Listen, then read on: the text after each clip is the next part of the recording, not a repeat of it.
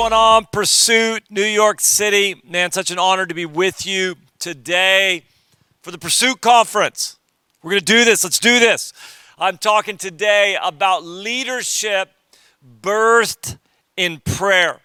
Let me first say this. I believe that all of us have a call to lead. God has a mandate on your life to lead. Wherever you are, whatever you're doing, God has called you to bring influence there for the kingdom and to lead. You are the head and not the tail. And so I just want to encourage you, though, as a leader, our leadership in the kingdom, if it's truly going to make an impact, if it's truly going to bear fruit that remains, if it's truly going to be effective, it must be birthed from and come from a life of prayer. For the sake of time, I'm not going to read the entire story today or maybe any of it, but in 2 Kings chapter 9, we run across the story of a man named Jehu. Elijah had gone to heaven, had left Elisha, his successor, who was running a school of the prophets. Ahab was gone, but Jezebel was still in the land, and she was still in control and influencing the king of Israel and the king of Judah. It was a dark time in the history of Israel. Idolatry and violence, the killing of the prophets, sexual immorality, Jezebel and her reign and influence was still prominent throughout Israel and Judah. But God was about to change that story. God was about to change the narrative. Although it looked bleak and dark in the history of Israel, it was all about to change because God was about to raise up and send a man named Jehu who was going to see an entire nation turn back to God and righteousness established once again. The story goes that Elisha takes one of the sons of the prophet, says, I want you to go find Jehu. Jehu had been anointed already by Elijah as king of Israel, but he hadn't taken his place yet. He was in a city called Ramoth Gilead. So the son of the prophet comes from Elisha to Jehu, 2 Kings chapter 9, and he comes in. And he comes to Jehu, he's sitting amongst his associates, and he says, Commander, I have a message for you.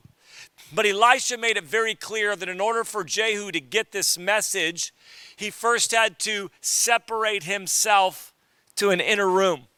He first had to separate, get up from among his associates and separate to an inner room. And so Jehu does. He gets up, and when he does, the prophet pours oil over him, anoints him as king over Israel, and begins to tell him what God's about to do in the nation and how he's about to dethrone, and the reign of Jezebel is about to end.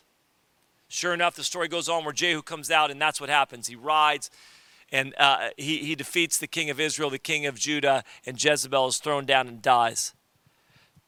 Matthew chapter 6, verse 6 says this, But you, when you pray, go into your room, and when you have shut your door, pray to your Father who is in the secret place, and your Father who sees in secret will reward you openly. I believe that God is raising up leaders.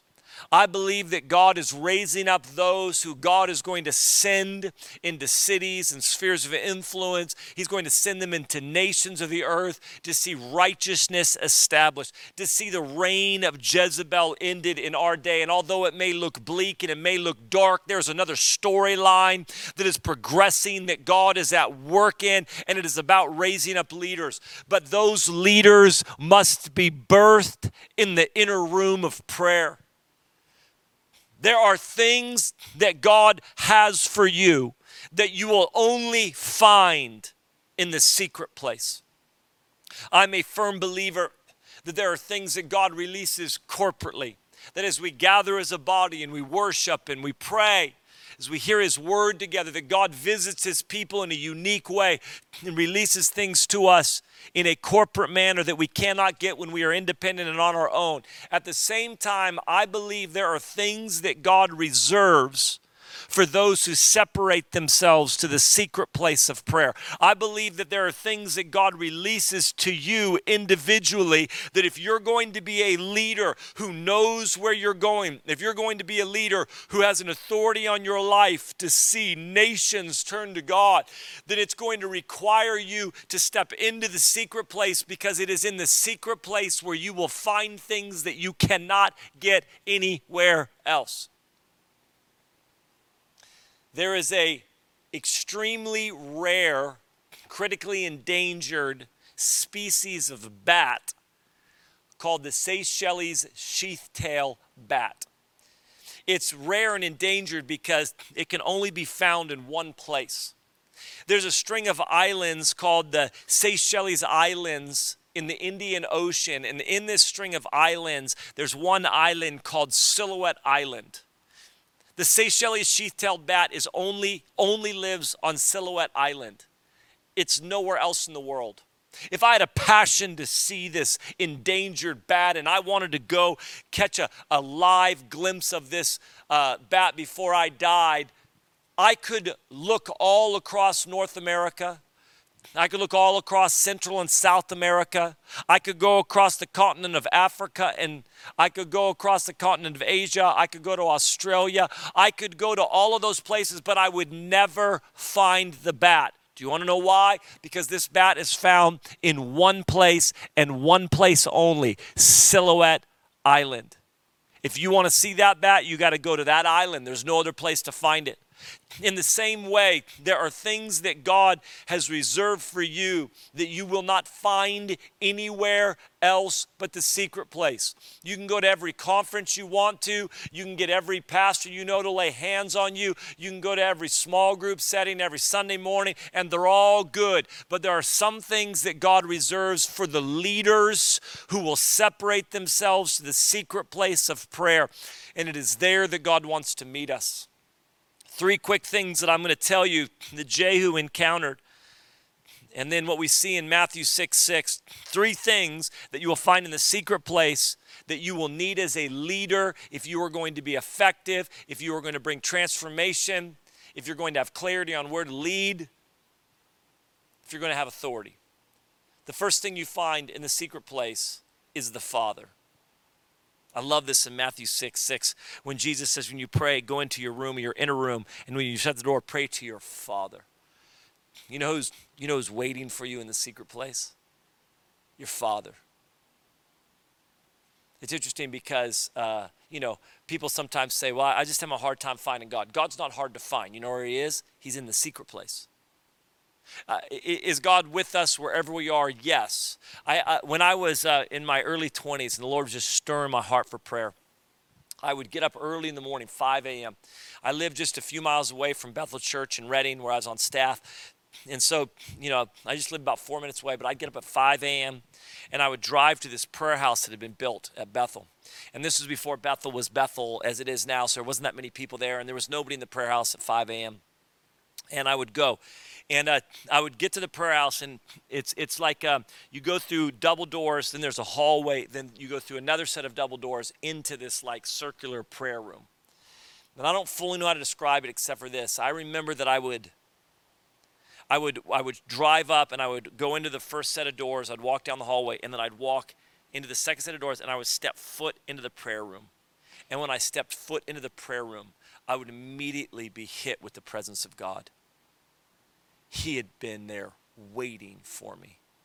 I just began to weep the moment I would walk in.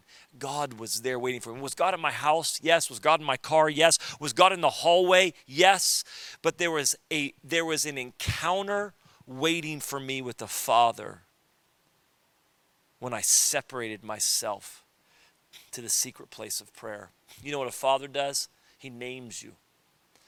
A father is who gives you identity. You know what leaders need in this hour? They need to be secure in who God has called them. They need to be secure in their identity. There is a lack of clarity in today's leaders that is causing them to walk with a lack of authority. Clarity in who I am brings authority in what I am called to do. Hear me again. Clarity in who I am brings authority for what I'm called to do. This is the story of John the Baptist. John the Baptist had his own secret place. It was called the desert. And it was in the desert that he was formed and shaped, and God met with him in the desert. And when he came out of the secret place of the desert, there was no confusion about his identity. There was no confusion about who he was or what God had sent him to do. And when they asked him, "Are you the prophet?"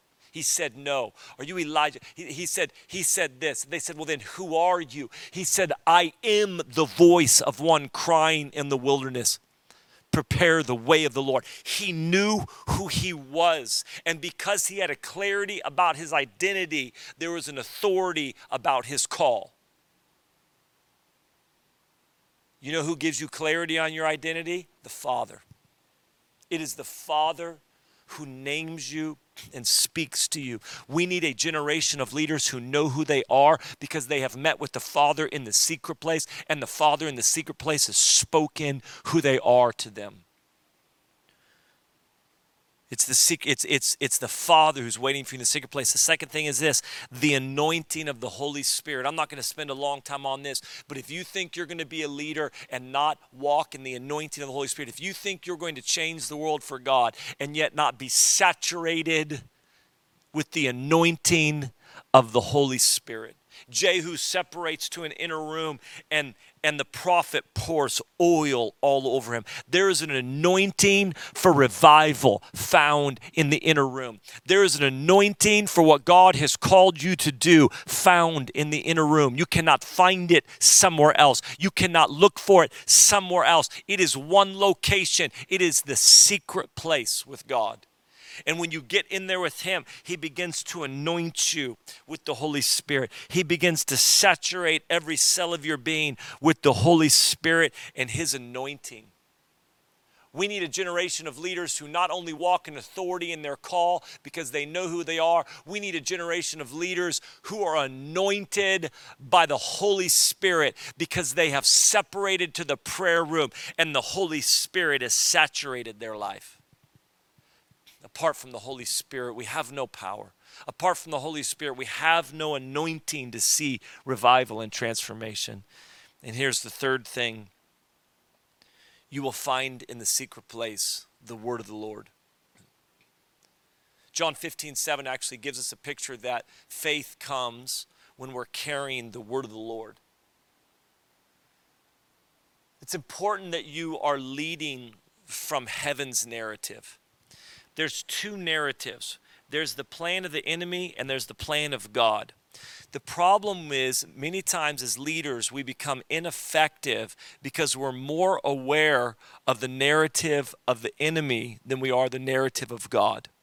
We're more connected to the news and to social media and to conversations with people. We are more aware of all that the enemy is wanting to do. And so because I'm more aware of what the enemy is wanting to do, I'm impressed by that and I'm more connected to his narrative. We need a generation of leaders that are not connected to the narrative of the enemy, but are connected to the narrative of God. This is what happened. That the prophet comes and says, listen, right now I know that Jezebel is reigning. Right now I know the land is filled with violence. Right now I know that the land is full of sexual immorality and despair and heartache and pain and sin and violence. I know that that's what Israel looks like right now, but God's about to shift the story. God's about to send you to see righteousness established again. God has a story for the nation, Jehu, and it's not Jezebel. It is righteousness being established. And Jehu comes out and he no longer is looking with his eyes. He's no longer just attached.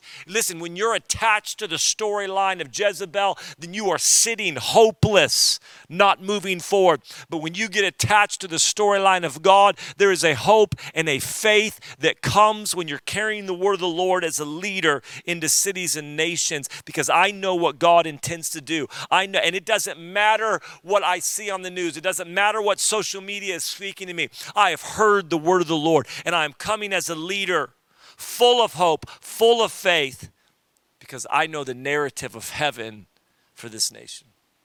Leaders are birthed in prayer in the secret place. there are things that you will only find there. I want to pray for you. Father, I'm asking that you would raise up a generation of leaders who have met you in the secret place, who have had their identity spoken over them, who come out of the secret place with authority and with anointing and with the word of the Lord. Raise up a generation of leaders.